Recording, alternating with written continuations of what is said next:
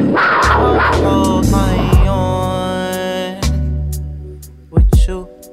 Off this edible, you so edible. Oh yeah, it's time. It's time. Oh yeah. As I said before, it's up and Stuck. it's stuck. Yes, sir. I want to thank y'all for checking in. This is episode 5 of the Realm Podcast. We here, baby. We here to stay. Look, it's nothing more we gotta talk about. It's nothing more. I'm your host Swan, and I got to the right of me. What's good, people? It's your boy Rod Dollar, Mr. McQueen, Mr. One and Done, Mr. Fresher Than Your Baby Daddy, Mr. You know what I'm saying? That's a new one. What it's from the from the 901 to the 718 to the 917. I got my guy to the left of me. It's your boy Carl, a.k.a. Carl Navy, a.k.a. Neighborhood Shooter. The neighborhood shooter, man. Man of many talents. Allegedly. He's a photographer, y'all. Neighborhood shooter. Proven. Right. And today we have a special guest, the one and only former Brooklyn Nets, New York legend. Look, I think personally, the first guy ever to put it on the map to have the natural fro with the shape up and let it grow. That's all I'm saying. We got to give him his credit. We got to give him his flowers while it's here. But no further ado, welcome my guy Wilson Chandler, man. Wilson Chandler, thank you, bro. Man, no problem. Appreciate you guys for having me on, though. You know, I've been checking out the pod. It's fine. Right. So I definitely appreciate y'all having me on for sure. Thank you. We appreciate that. But we're going to have some fun today. It's going to be very organic. We're going to talk about his journey. We're going to talk about ball, his personal life, and also music, of course, you know. But, you know, without no further ado, Will, just give us a little background check. Have these people tap in with you. Man, I'm in China right now, so I'm reporting live from China. You know, 9 o'clock in the morning right now. Right. Originally from Michigan, you know, went to DePaul, got drafted by the Knicks, went to Denver for a long time, was there, you know, played, you know, a little bit in Philly and the Clippers before I came over to Brooklyn, and then that was my last stint out in Brooklyn last year. Right, that's fire. I know you mentioned DePaul. How was that transition, you know, going to DePaul and then leaving early to go, you know, playing the A? How was that transition for you? And what drove you to that decision? It was for me, coming, the only big difference was coming from a small town going to a big city. You know, I was only an hour and a half from Chicago, so it wasn't bad, like, far as that, but just being at school with different races, you know, people from different countries, you know, white people. I come from a small town. And it's like 99%, 98% black, you know what I'm saying? So that was my first time really reacting with different races and shit like that. So that was the biggest, you know, adjustment for me. But other than that, though, being a Midwest guy from Michigan, like, Chicago was right up the street. So from that standpoint, it wasn't no big adjustment. It was just dealing with different races and shit like that and how to communicate and how to, you know what I'm saying, deal with that, you know. But my decision to go there, you know, it was right up the street. My homeboy I played AU with from Detroit, he went there, so, you know, He was close. So that was like my biggest decision. I got a homeboy that's going there, shit right up the street. We had a couple cats from my neighborhood that went there that played ball there, so we had that pipeline. That's what's up. Speaking about, you know, where you from, growing up and stuff, you've obviously been playing ball your whole life. When did you for the first time, like, feel that jump in, like, competition and, like, talent-wise? You know, obviously, you know, you won Gatorade Player of the Year for the state of Michigan. So, you know, feel like in high school, clearly if you win a Gatorade Player of the Year, you know, you finessing through high school basketball, you know, that's a breeze. Mm-hmm. You know, when you get to, you know, you got to DePaul, we see you got made all-rookie team, second team Big East, which is actually a big deal because Big East Conference is always going to have some talent. So with you leaving school after 2 years, clearly you know, the college ball level, you feel like you got acclimated to it or whatever, so you made the decision to go to the league. When was it when you decided, like, was it when you made it to the league when you was like, okay, like, this is when the talent gap is like, these players is nice? Was it when you got to the league? Was it when you spent that year in China? Because, you know, you did 1 year in China and almost averaged 30. You know what I'm saying? So when was it for you when you was like, okay, like, this is like, you know, everybody is pretty much on the same playing level field as me? Man, it's crazy because even in high school, it wasn't no breeze for me. I was a late bloomer. Like, my freshman year, I didn't even play on the team. I was not because I wasn't good enough to play on the team, but my grades was fucked up. So I was in Indiana. I had went down to Indiana with my mom for a year. And I was down there, and I wasn't going to school much, so my grades was kind of fucked up. So I went back to Michigan my sophomore year, and I played on the team, but it was like kind of in and out. And then that summer, I started playing like AAU, but it was like local. And, so I was playing good on those. And then this bigger program out of Detroit came. They was like, man, we want you to come. They had Eric Devendorf at the time. They went to Syracuse. Bucket. And I don't know if y'all seen him in high school. In high school, the dog was cold. He was averaging like 30 in high school before he left Michigan to go to Oak Hill. So they had him. They had a couple dudes, you know what I'm saying, from like Saginaw, Flint, shit like that. So once I started playing with them, going to the national tournaments, going down to Speeds, going to big time in Vegas and shit like that. What's the big tournament? They used to be down in Bob Givens, I think, down in North Carolina. So then I ended up getting invited to ABCD camp, shit like that. So I kind of went from being not known to like top 100 in like a few months, few months. You know what I'm saying? Wild. So that shit happened pretty fast. So then, yeah, it happened fast. It was my sophomore year to my junior year, and then it kind of went from there. Then I started getting like offers from like Michigan State, shit like that. And then I ended up picking DePaul, even though my first mind was to go with Michigan State. That was my heart was with Michigan State, but I ended up going to DePaul. And then when I got there, we just had a team that played fast. At the time, I was athletic, so it suited my game. So we just played fast. And Big East was a good conference. Like our team was solid, but we was in a good conference. So we played the UConns, the Syracuses, the Georgetowns. I had a good game. So even with that though, like I made the second team in Big East, but like I wasn't on no draft board. I wasn't first round, second round.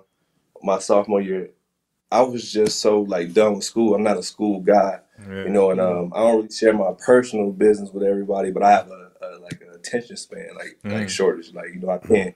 Like, I'm in class, I can't really like pay attention for that long. If it's boring to me, I can't sit there and like deal with it. So I was in school one day, I was in class, and I was sitting there and like, dog, them days you wake up and a motherfucker can't say nothing to you. Everything they say to you just irritates the shit off. Yeah. I'm coming to class, headphones on. It might be your girl, it might be your mom, it might be your dog, but like you wake up that morning like, dog, stop fucking talking to me right now. Like, I'm not in the mood. So I was in class one morning and the teacher was talking. I was just sitting there like, damn, this motherfucker is getting on my last nerve. I could not deal with this shit. So I just kind of had like an outburst. I just stood up like out of nowhere and like looked around. And my homeboy like, what the fuck is you doing? I'm like, man, I'm tired of this shit, man. Like I gotta get out of here. I'm about to go crazy. Like what? So I left, went to my room and I sat there for like about 10, 15 minutes. I'm like, man, I'm leaving school. Like I'm done with school. And when my people's first reaction to that was like, what are you gonna do? Like, you're not on the draft board. You're not gonna get drafted. Like, what are you gonna do with your life? I'm like, I don't know. I'm gonna figure it out once I get to that point. So I was at home. So I went home. I didn't even tell my grandma. That's who raised me. So I didn't even tell my grandma. My grandfather raised me. I didn't tell him right away. So I'm just chilling. And my two homeboys, they had an apartment in an apartment complex. So I was over their crib down there every day. No furniture. Just the trenches. Dog had one beanbag. Dog had a beanbag and an Xbox and a TV. That's a perfect setup. Yeah, that's it. That's it. More you need. That's all I need. We sit there and play 2K all damn day. You know what I'm saying? Drink a little bit, mess with a couple chicks. So finally, my AU coach called me like, dog, you got to do something. You either got to go back to school or you got to put your name in the draft. I'm like, well, I'm not going back to school, so I'm putting my name in the draft. He like, man, that's the dumbest thing you could possibly do. You're not on the draft board. I don't understand. I'm like, well, you got to trust in me, so believe in me. So like, that's what I'm doing. So everybody, you know what I'm saying, was like, you crazy, you stupid, not gonna happen. So I was down in Atlanta working out, getting ready for the draft. Ended up getting hurt, so I didn't go to pre-draft camp. Didn't work out for no teams. Oh, shit, you didn't work out for no teams at all. Word, that's no crazy. team. I just worked out for the Knicks. That was it. Wait, hurt, so the only team you worked out for was for the Knicks, and that was it? Yeah, and I got hurt. You know what I'm saying? So shit going bad. Was that one? You did one workout and then that was it, or? Yeah, one workout. Yeah, one workout with the Knicks. That was it. No other team. No second workout with the Knicks. No pre-draft camp. No nothing. Not even an interview. That boy said, "Trust in me." That's all he says. Yeah. Trust in me, man. So that's tough. There, and then so draft come. I end up getting drafted. 23 by the Knicks. So, obviously worked out, but it wasn't never a thing when I was in high school or I was in college where like, boy, you league. Niggas in the hood always like, boy, you league, but your homeboy gonna tell you better than Kobe. You know what I'm saying? But that's different. But like realistically, like I wasn't on no draft boards. High school, I wasn't top 20, top 5 in the nation. You know what I mean? So it kind of happened fast from 10th grade to my second year in college. Went fast. Oh, yeah. Well, I'm glad you helped me out a little bit. I'm glad you brought up Kobe. So I want to know how was it how was it playing in that game when Kobe had 61? And do you have any great stories from Kobe? That would be amazing. That shit was the most surreal thing I ever seen. It's crazy because like every basketball player, whether he's great or not, is competitive. Everybody who playing in the Y right now is competitive. Every nigga who playing up in Harlem right now is competitive. Like, but that was the first time after a game I sat there and I was with my homeboy from the neighborhood and we just looked at each other and just laughed. I was like, what the fuck just happened? So at that point, I think that was my second year in the league. And we had just got D'Antoni as our coach. And I was coming off the bench. I was like our sixth man off the bench. And that was the first time I was like, damn, I don't know if I really want to go in this game right now. But he started the game off so hot, like the first few minutes of the game, and I'm just on the bench. And I'm like kind of in the middle of the bench, and I'm just laid back, like damn. Don't check me in. I'm good because your time coming. Yeah, facts. And Tony, he looking down there. I'm trying to look away. And so he like Wilson, come on. So I check in. What's crazy? I check in. So shit going good. Like he's scoring, but it's slow. Like what I mean. He got 15 or whatever when I check in, he probably scored like 5 more that quarter. And I get to cooking, right? Right. So I'm killing. He's slowing down.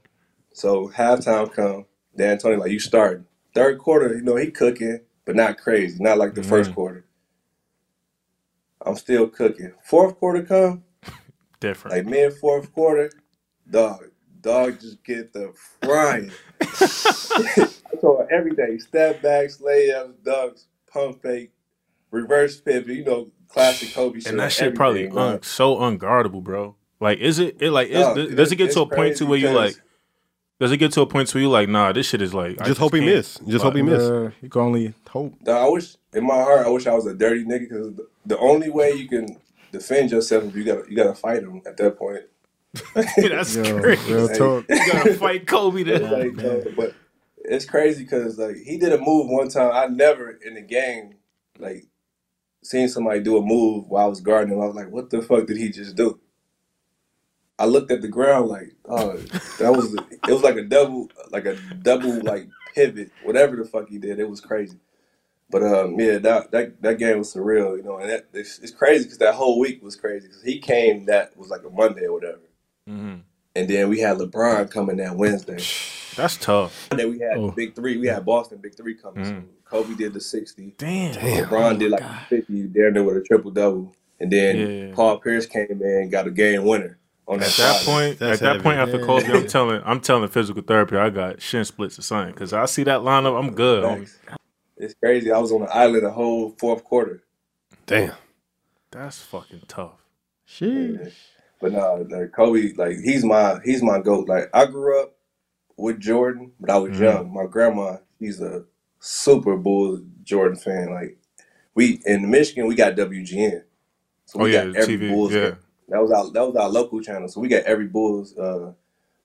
And on our side of the state, we wasn't that close to Detroit. Everybody was Bulls, Bears, Cubs fans instead of Tigers, Lions, and Pistons. So we got every Bulls game. Grandma faithfully watched this nigga every time. But by the time I got to like high school, like Kobe was the guy. So when you in high school, junior high, like you know what I'm saying, that's who I grew up with. That was my GOAT. You know what I mean? So Kobe was my favorite player. So that was the only player that can get me in the house to watch basketball, sit there and watch. I like to be outside in the parks. Yeah. Be on my homeboy crib. He was the only player like I'd go in the house and sit there and watch. Like that's watch tough. A full game. That's dedication right there. Yeah. And what were you about to mention, Carl? No, I was just saying we had that convo about how like when some players you know, when some teams come to play the Knicks, they just bring that. Yeah. They bring that A+ game, and it was like you said, you had to check Kobe, then LeBron came, then the big three. Like, was that like always a thing? Because they're always a thing. Like everybody coming to the Garden to kill. You know what I'm saying? Everybody, not even just the superstars. You got players like that's nice. You know what I'm saying? They might not be a superstar or all-star, but they nice. And they coming to the Garden to kill. They coming to get buckets. That's tough. I mean, damn. Like Kevin Martin. Kevin Martin was nice. Kevin Martin was a bucket. We just spoke about that too. Just talking about it. They would come to the Garden, you know what I'm saying, and get crazy, get busy. So, you know, you had not just the superstars, the KDs, and all them, or the LeBrons. You had the Kevin Martins and dudes like that who got buckets, who came to get buckets in the Garden. Speaking of everybody wanted to come. It's like the Rucker for street ball. It's like everybody want to come to the Mecca. You know what I'm saying? Biggest stage. Come to the Garden and get buckets. That's a good analogy right there. That's fire. I was watching an interview a few days ago. It was Gilbert Arenas that was talking, and he was speaking on a player that's going to be in the draft this year, and he was just talking about how, like, regardless of like wherever you fall in the draft, you need to go because his game translates directly into an NBA style of play.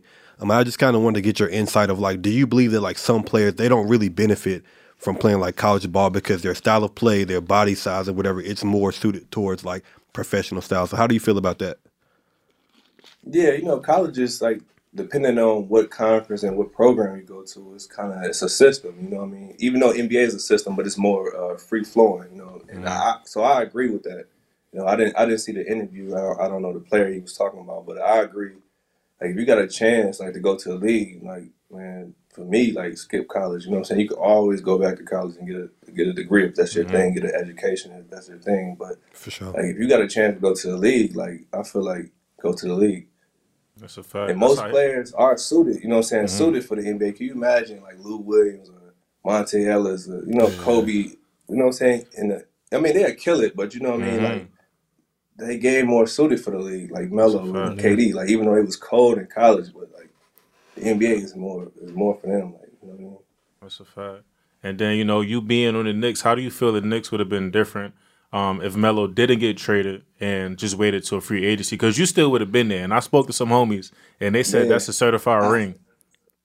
Yeah, I can't say it's a certified ring, but at that time, like, because you didn't have like multiple superstars on like a lot of teams. You only had a couple. You know what I'm saying? You had Miami, you had Boston, but for the most part, you had young superstars on the team like OKC and stuff like that. But you didn't have what you have now, like, you know, KD, Kyrie, Anthony Davis, LeBron. Like, you didn't have multiple teams like that at the time, so it definitely would have put us in like contention at least. You know what I mean?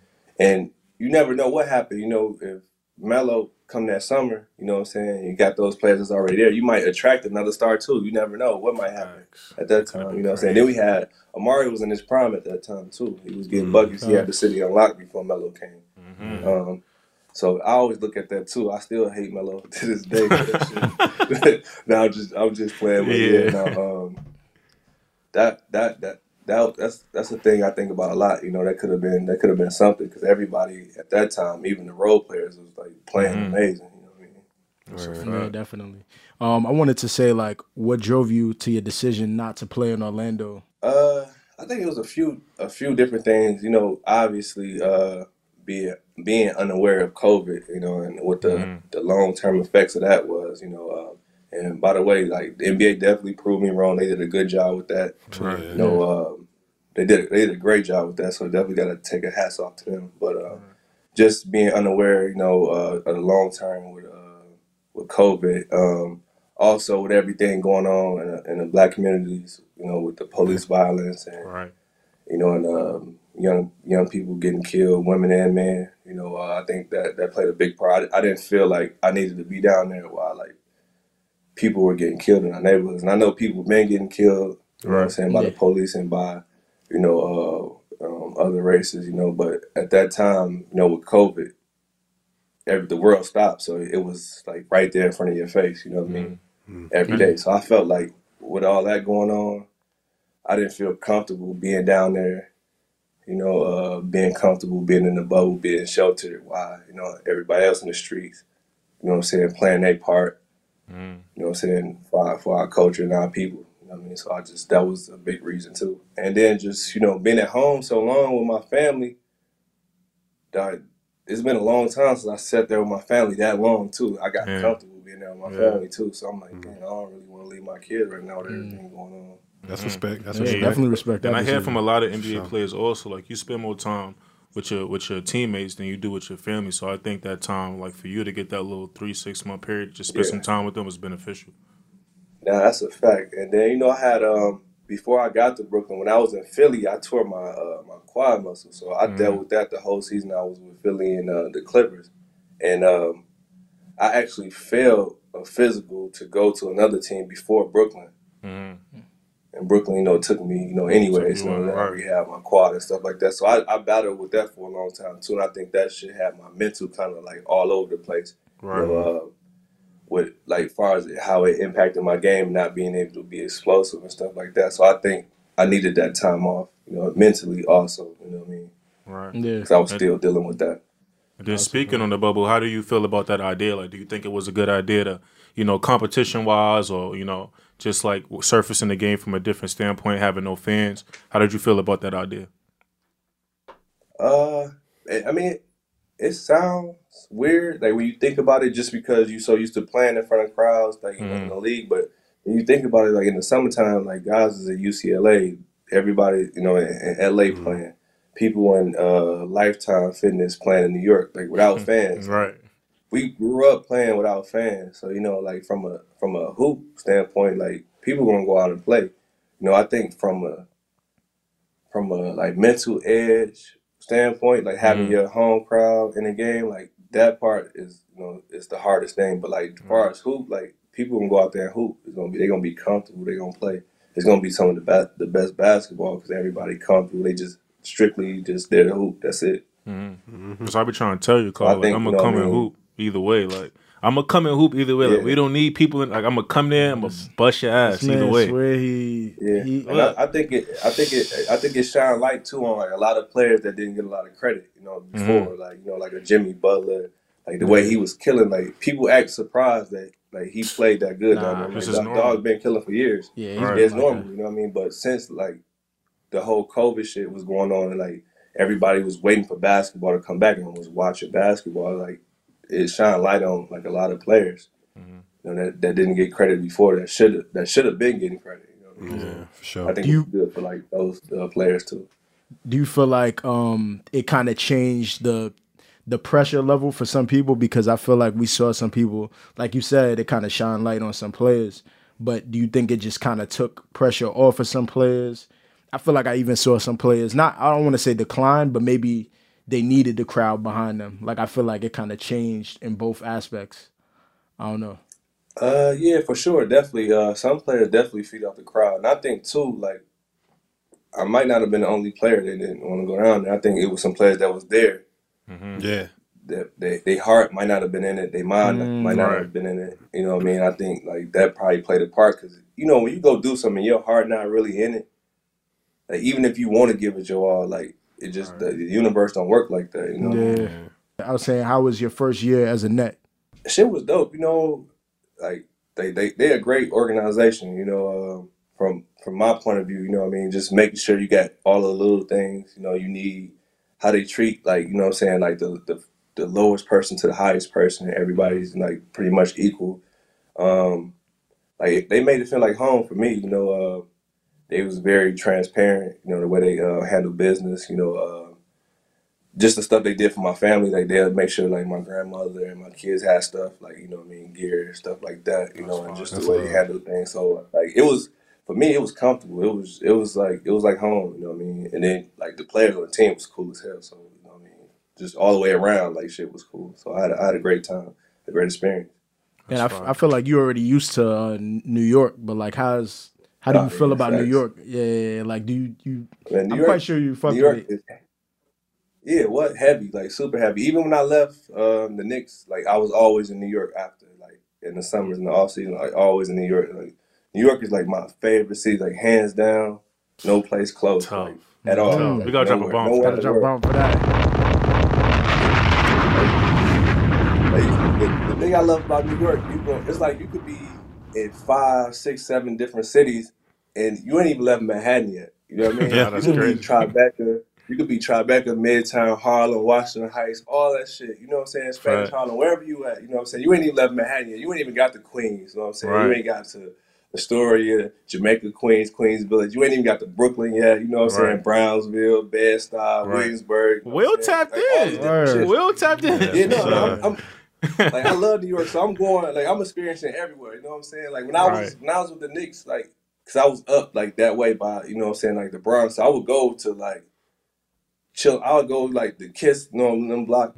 And then YO, I go hang over there. I go to Mount Vernon and go, you know what I'm saying, go eat. You know what I'm saying? I go to Fordham Road, get out, walk around. He was uptown. Like, you know what I'm saying? I go to Co-op City. I go to these different places, you know what I'm saying, when I was there, because I was so young, so I want to see. You know what I'm saying? I want to see what I read about. I want to see what I seen on these documentaries. So I'm going to all these different neighborhoods, you know what I'm saying? I'm going to Harlem, up the hill, down the hill, like, all that shit. So I'm going to see, you know what I'm saying? I want to see the different cultures. I want to see, you know what I'm saying, how they live, you know what I'm saying, how they interact, what they doing. So, like, New York played a big part of me, like, growing, like, mentally, like, just seeing, you know what I'm saying, how people live and how they do things, and the culture's so rich, you know what I mean? So it rub off on you. Like, before that, you know, I was from the Midwest, like, our fashion is different, like, you know what I'm saying? Like, it's, like, back then anyways, I grew up, like, my uncles, and they wore Carhartt, Dickies, Pellies, you know what I'm saying, shit like that. When I got to New York, it was different. Like, they was ahead, you know what I'm saying? Like, they was ahead of the game. So whatever they had on there, like, we got 5 years later, you know what I'm saying, 6 years later. This pre-social media, you know what I'm saying? So it's like you had to know. If you knew, you knew. Yeah. It's crazy. It came back around though. Carhartt. I mean, I fuck with Carhartt heavy. I know you fuck with Carhartt. Heavy, yeah. Definitely. Yeah, that's my favorite. That's my favorite shit. Like, I never stopped wearing it just because I'm, you know, like, in the Midwest, that's what we do. But you know what I mean, that's fire. Facts. See, I used to see Will come to the game. Every game is just Dickies or Carhartt. You probably got like 50 outfits in the closet the same. Yeah, that's a fact. Fire.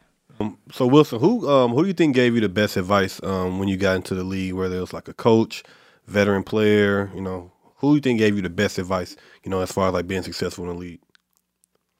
I would say it was the most simple, but the best advice was from Isaiah Thomas. You know, he called me in his office one time after they drafted me. You know, I ain't do shit. You know, he just wanted to talk to me because I was, you know, young. And he was like, he was the head coach and the president at the time too. So he called me in his office and he was just like, you know, we had to talk for like an hour, but at one point he was just like, you're gonna have people along the way that's gonna want to do everything you do.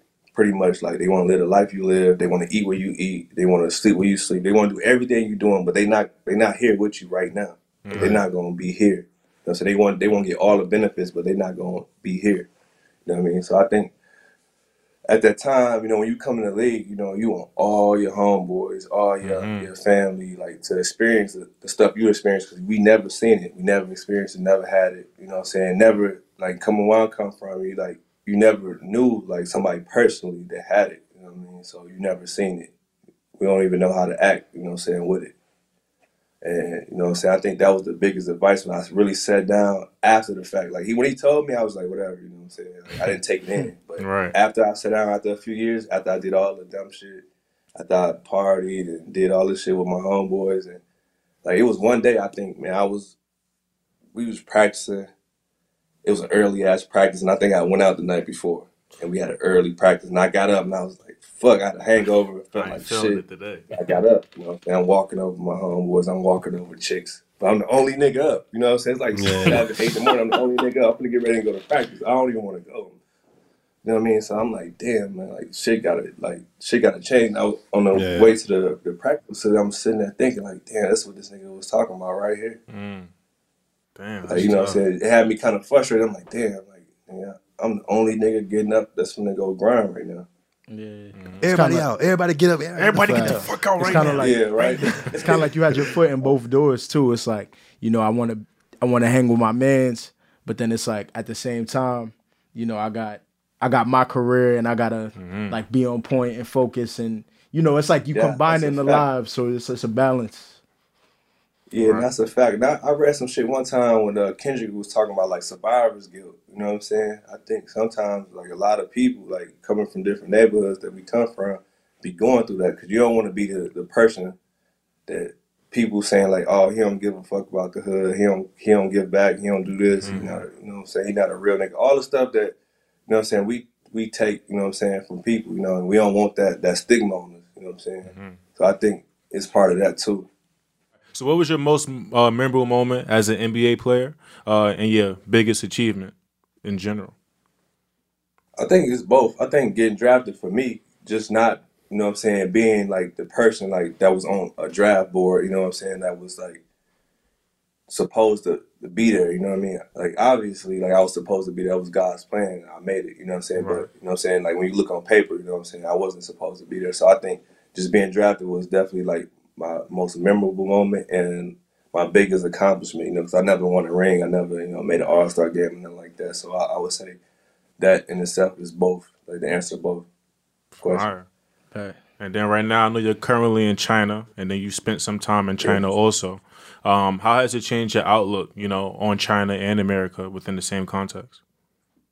Man, you know, like even with this, like I got a lot. I think I raised a lot of eyebrows, like why are you going to China? Like, you know, you could have won, you could have stayed. You know what I'm saying? Possibly won a ring. You know what I'm saying, with the Nets. You know, Right. with KD and Kyrie both being healthy and having like Karras and Spencer and all the other guys, you know, on the team. But you know, I felt like I needed a change. You know what I mean? I think I needed, you know what I'm saying, a peace of mind. You know, get away. You know, and being here make you appreciate things because it's a different grind in the NBA. You know what I mean?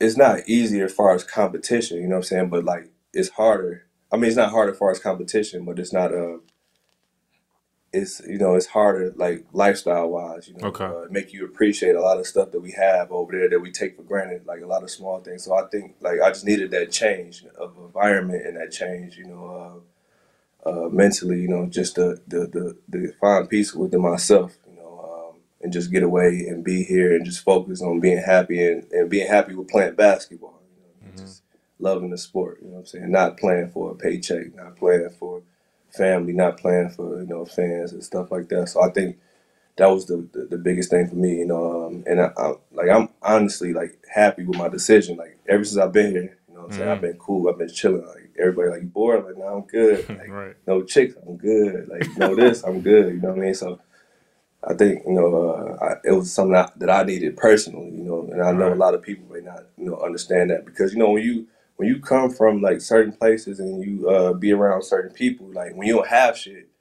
it's hard to explain to somebody that never had it. You know what I'm saying? Like why this or why that? Why you going through this or why you feel like this about something? Because they never had it. I've been blessed to be on both sides, so I understand where they coming from. Like you can't tell somebody who don't have $1 million, who don't have no money at all, that have all these problems coming from not having money and not having the resources to somebody who has $4 or $5 million or even $1 million that they having problems. You know, they don't understand it because all their problems come from not having money. So I've been on both sides where, you know what I'm saying, like I had no money and I had money and I had problems on both sides. So it was just kind of like finding like a balance within yourself. So that's the biggest thing for me. That's tough. You spoke about money. You know, you coming into the league. You know, you're enjoying yourself. You're in New York. You're buying things. You're having fun. What is your best purchase and what is your silliest purchase? Like, why the fuck did I just do this? Like, I think my best purchase is obviously a home. You know what I'm saying? I never, you know what I'm saying? When you have a home, you know what I mean? That's everything. That's like a home base for you, your kids, your homies to come kick it. You know what I'm saying? Like stuff like that. So buying a home is definitely the best purchase. The dumbest thing I ever done, man. It's so many, but I don't know. Always this story is like I went and bought like bottles of Cristal and like. I just went and got a whole bunch of like little homies from my neighborhood. And we just rode around on bikes, like, you know what I'm saying, through different neighborhoods and the projects in my hometown. We were just drinking Cristal. And I was, at that time, I think I was 20, 21. So they was like anywhere from 21 to like 17, 16. So it was like, oh, that's fire. It was like 10 or 12. It was like 10, 12 of us just riding bikes, just drinking Cristal all night, like literally from like 8 p.m. to like 4 in the morning. stopping in different neighborhoods, posting up. That's probably one of the dumbest things. I don't even know why I even did Why that you shit. did that shit? To be honest though, if that's one of the dumbest things you've done, you've been pretty sensible with your bread. Yeah, though. that's not a bad. Like you bought bottles of Cristal, Nah, I mean, bring it back I've to the done- hood. I've done dumber stuff that I probably shouldn't say on here. Oh yeah, we gonna keep it low. We'll keep it low. Yeah. Just paying respect. You know what I'm saying. Rest in peace to Nip. How did you and Nipsey? How did y'all become friends? And what did you take from what I'm saying, that friendship as far as like your mentality, how you live your life? What did you take from that friendship? I actually met Nip. We had a mutual friend, and my homeboy, like, he just like, he a people person. You know what I mean? And I think he just took a liking to Nip as a person because he the type of person, he hang with you and don't know nothing about you, like, as far as like what you do for work. Like, you know what I'm saying? He might know you a basketball player, but he might not be a fan of basketball. He don't know your stats. He don't know what team you play for. And the same thing with rappers. Like, All right. he was hanging with Nip, and he didn't even listen to Nip music. This was like 2011, 12, around that time. Maybe even before then, but at least 2011, 12. And he didn't even listen to Nip music. So when he had him on the block, I texted my homeboy like, damn, man, that's what's up. Like, Nip, like, I'm like, he cold. He like, oh, he cold like that? I'm like, yeah, he nice. He listened to one song. I'm like, he nice, bro. I'm telling you, he gonna be nice. So that was my first introduction to him. But on a personal level, it wasn't until like a few years ago, you know what I mean, that, we kind of got close. And when I ended up getting traded to the Clippers, obviously, him being in LA, you know what I'm saying, we spent a lot of time. But it was a short time because it was like I got there, whatever the deadline was, and then rest in peace, he passed, you know what I'm saying? Like damn near, like right after that, you know what I'm saying? But I had a chance, you know what I'm saying, go to the studio with him a few times, talk to him, sit there for hours, talk to him. One day, you know what I'm saying, I was riding with him, you know what I'm saying, he was riding in this neighborhood. He was telling me old stories. I got into it with this person over here, this happened over here, just giving me the whole history. Then we ended up going to his daughter's recital at her school, which is right, like 2 minutes from where he got killed at, you know what I mean? So I spent a lot of time with him in that short period of time. And just, him, the thing that impressed me the most, you know what I mean, about him, we was eating one day and he was just talking about his family, like how he had to go take his family to eat, you know what I'm saying, after, you know what I'm saying, so he ain't gonna eat that much. And he was just talking about Lauren's oldest child that she had with, Wayne or whatever. But the way that he spoke about him, you would think that was his son. Right. He spoke so highly of him. I didn't even realize he wasn't even talking about his kid until like he said like his name, whatever. He was just saying how smart he was and how bright he was and how, you know what I'm saying, like he needed him to do X, Y, and Z and how proud he was of him. You know what I'm saying? So that was one of the things I looked at him like, damn, that's crazy because you rarely like see. Like, you always see like women like take care of a man's other child. Right.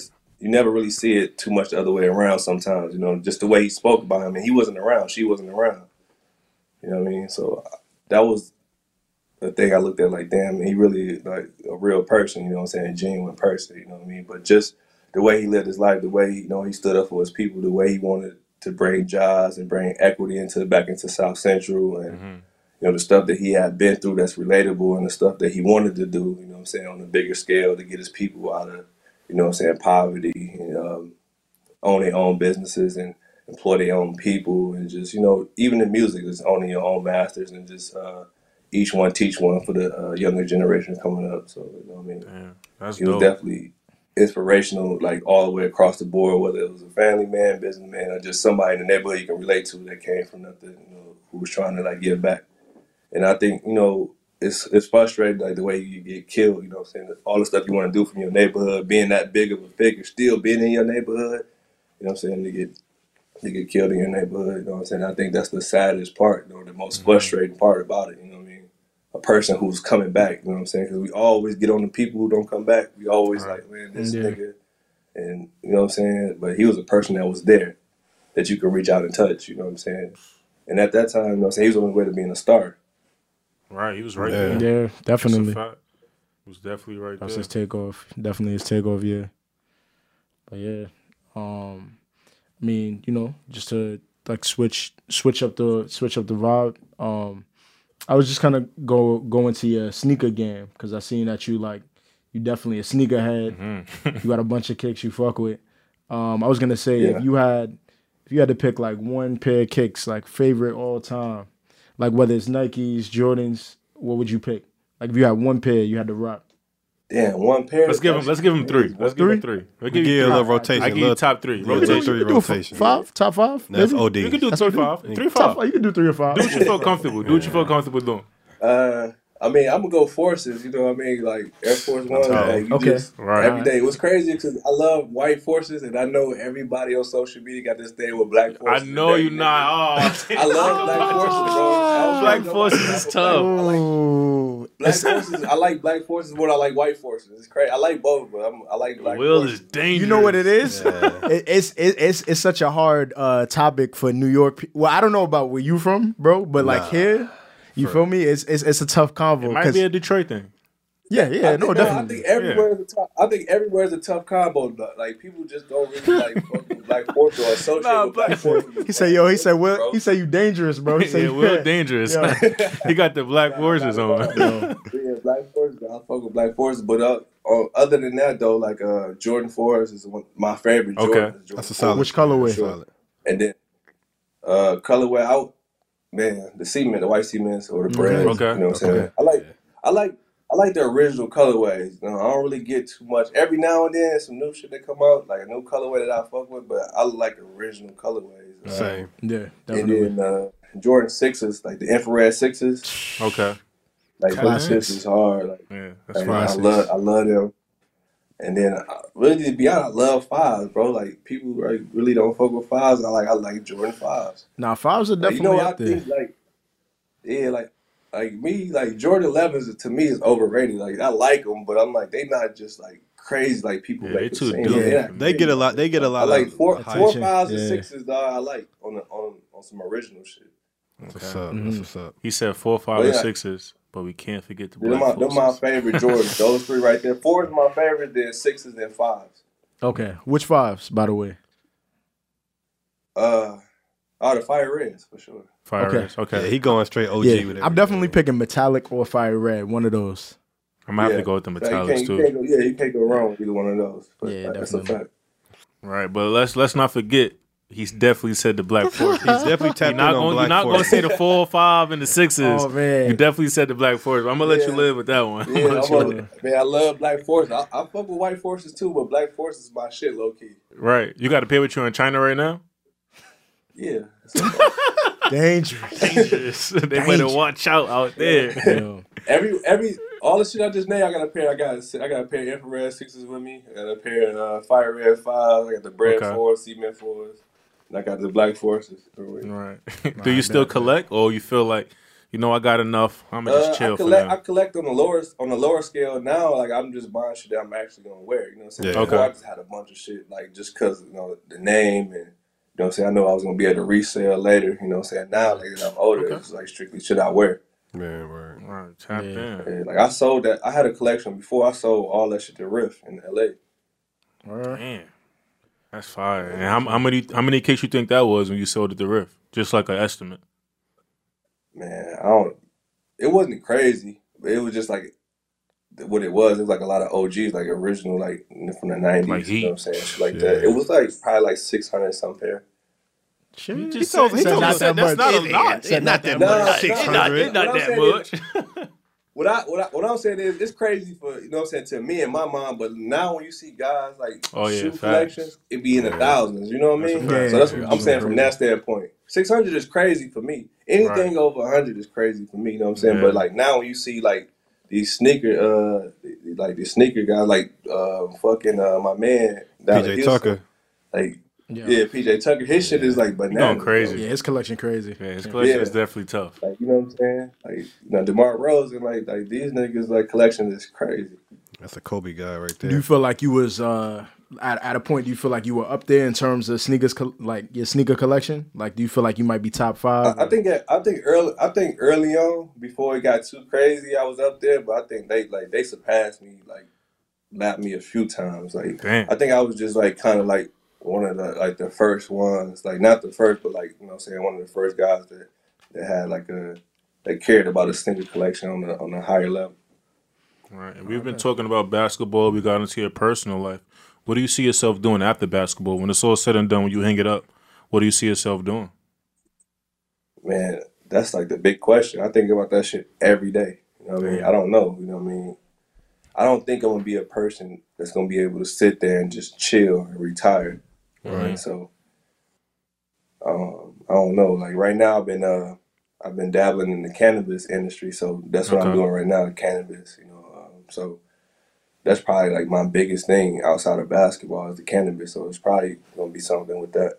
That's definitely going to be a move in a couple of years for sure. For sure. And was that something you just took on within yourself, or a couple of homies, or somebody put you onto it? Nah. So what happened? It was when I was in Denver. You know, I played. I was there with Al Harrington. Okay. You know, I don't know. He tapped in. Yeah. So he had this idea. He wanted to start a Biola, but it wasn't Biola yet. It was like I want to get into weed. Mm-hmm. So I'm thinking, we sitting outside the Four Seasons Hotel. I had just got to Denver not too long before that.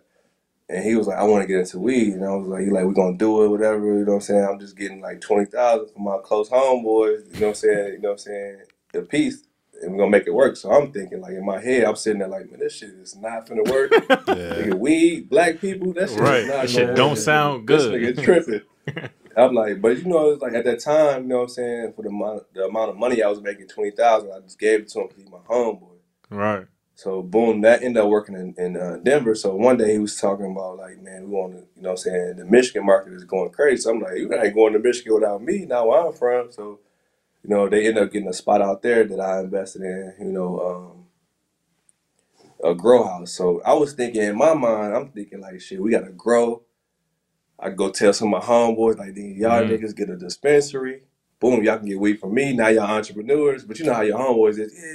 Yeah, I got you, bro. Yeah. Talking slow. They were dragging their feet. So I'm thinking in my head, like, shit, well, I'm going to get me a dispensary there. You know what I'm saying? And sell my own product. So I ended up applying for a dispensary in my neighborhood and getting that license. You know what I mean? So, you know, got a piece of a grow in Detroit with Viola. Then got a dispensary in my neighborhood. So, you know what I mean? We got to take a trip to Michigan. You know? Long story short, you know what I'm saying? That's what it is. You know what I'm saying? And then just expand from there.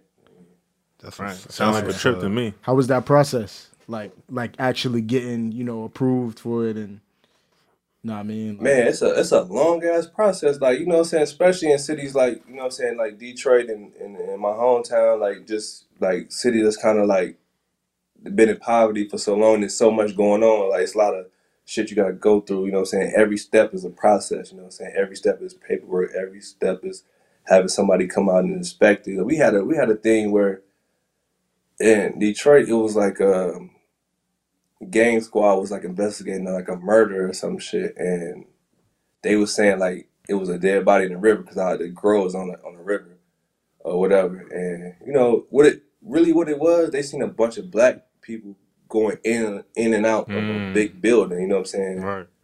Of a established building, and they wanted to see what it was. So when they went in there, when they raided it, you know what I'm saying? You can Google it. You could like Google $1 million marijuana bust in Detroit, it'll pop up. So they raided it. Dang. And I was in Denver, I think at the time still, and they raided it. They took everybody to jail.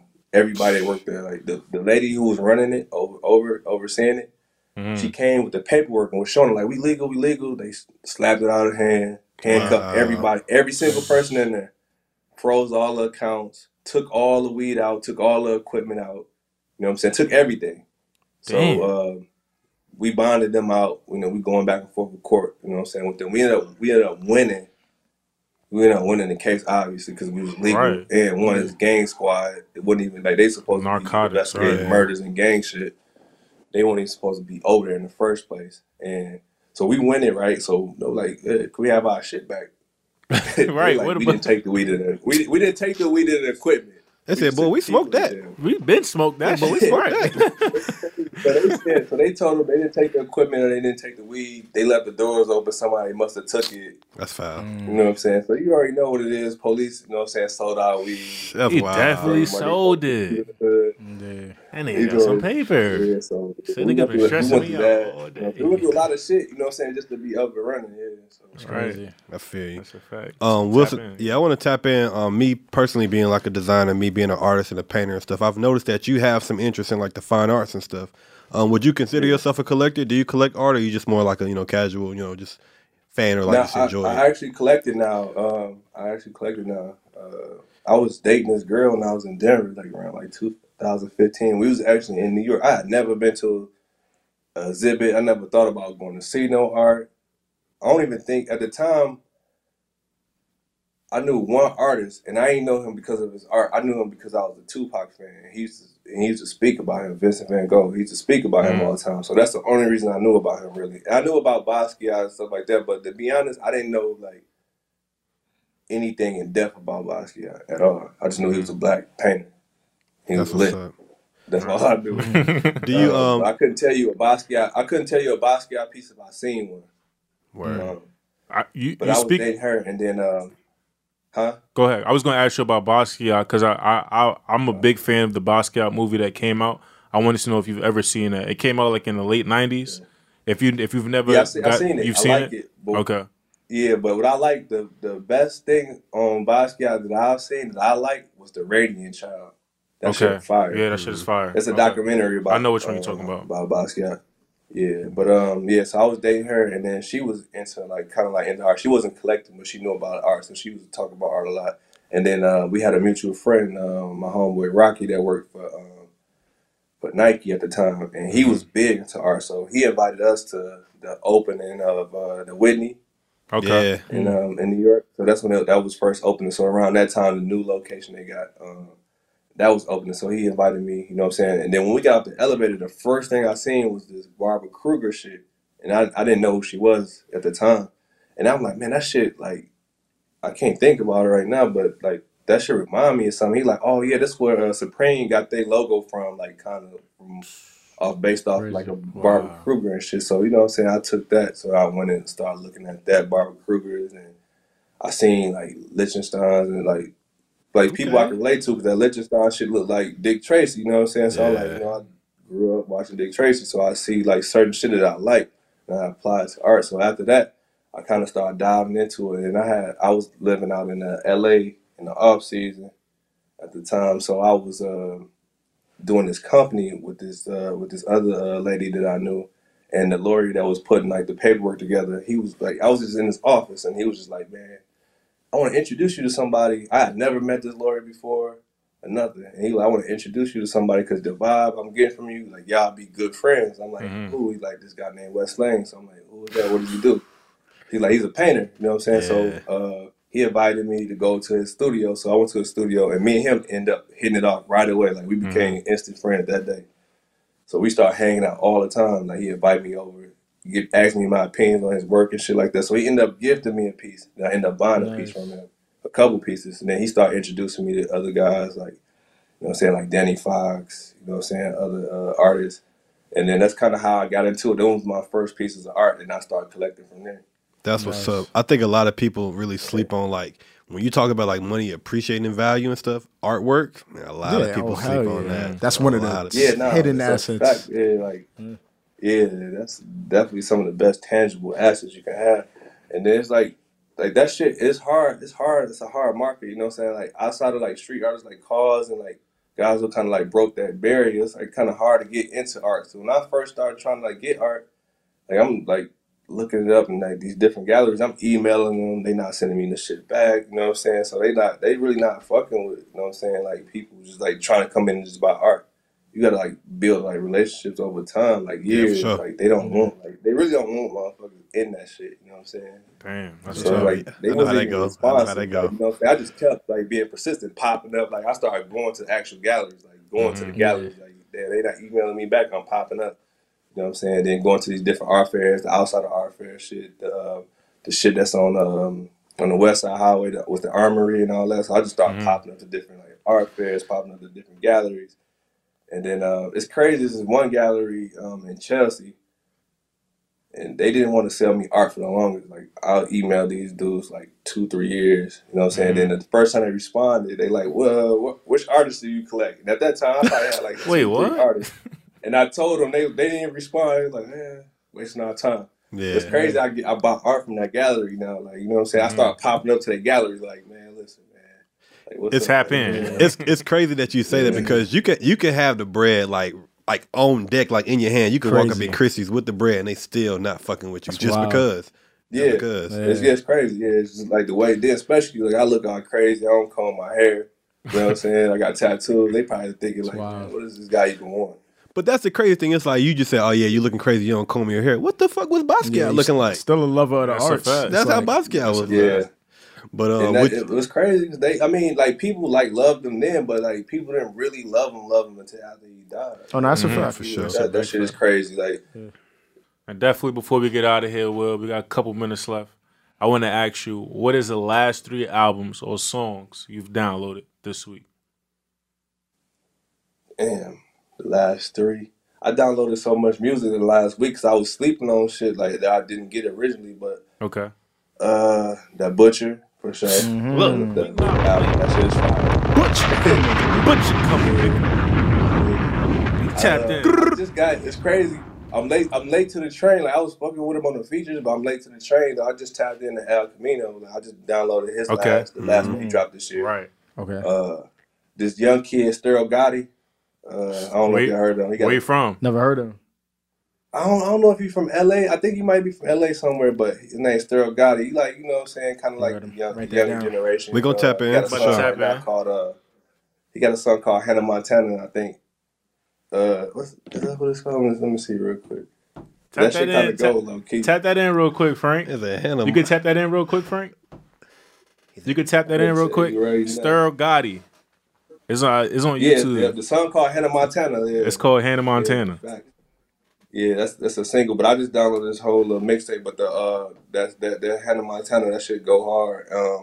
And then I think the last shit I downloaded was the 441 27. It's these artists out of Detroit, WB Nutty and Los and Samuel Shabazz. That shit kind of fire. I don't know if y'all listen to Detroit rap. We gotta tap. Oh, this I think you're playing it right now. This Stereo Gotti. White bus, no joke, no car, bro. Pull up, stick poke, okay. Flow.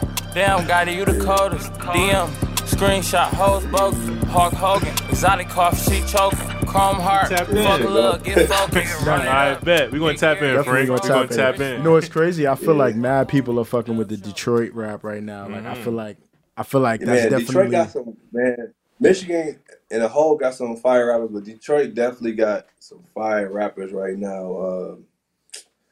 The GT. Is Sada Baby from Detroit? Everybody know like Big Sean and you know what I'm saying, guys like that. But like GT, Babyface Ray, Peasy, you know what I'm saying, WB Nutty and Los, VZ, like you know what I'm saying. They got some hot artists right now. Though. Right.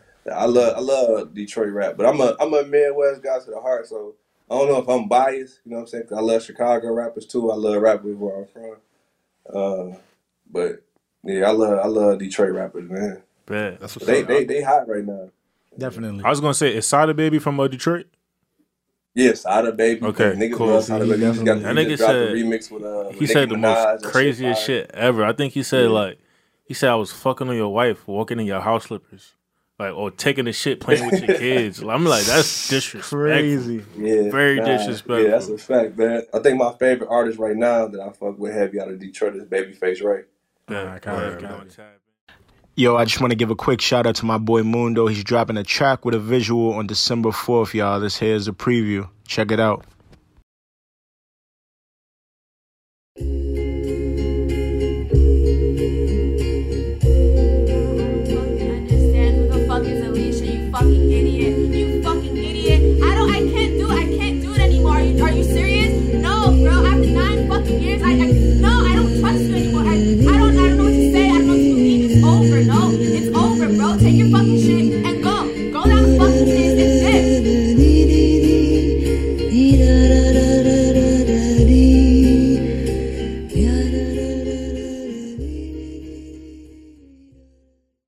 And Will, my guy, I want to thank you for tapping in all the way from China. I appreciate you. And like I said before, it's up and it's stuck, and we out. Yes, sir. All right, man. Appreciate you guys. Hold my on with you. Off this edible, you so edible.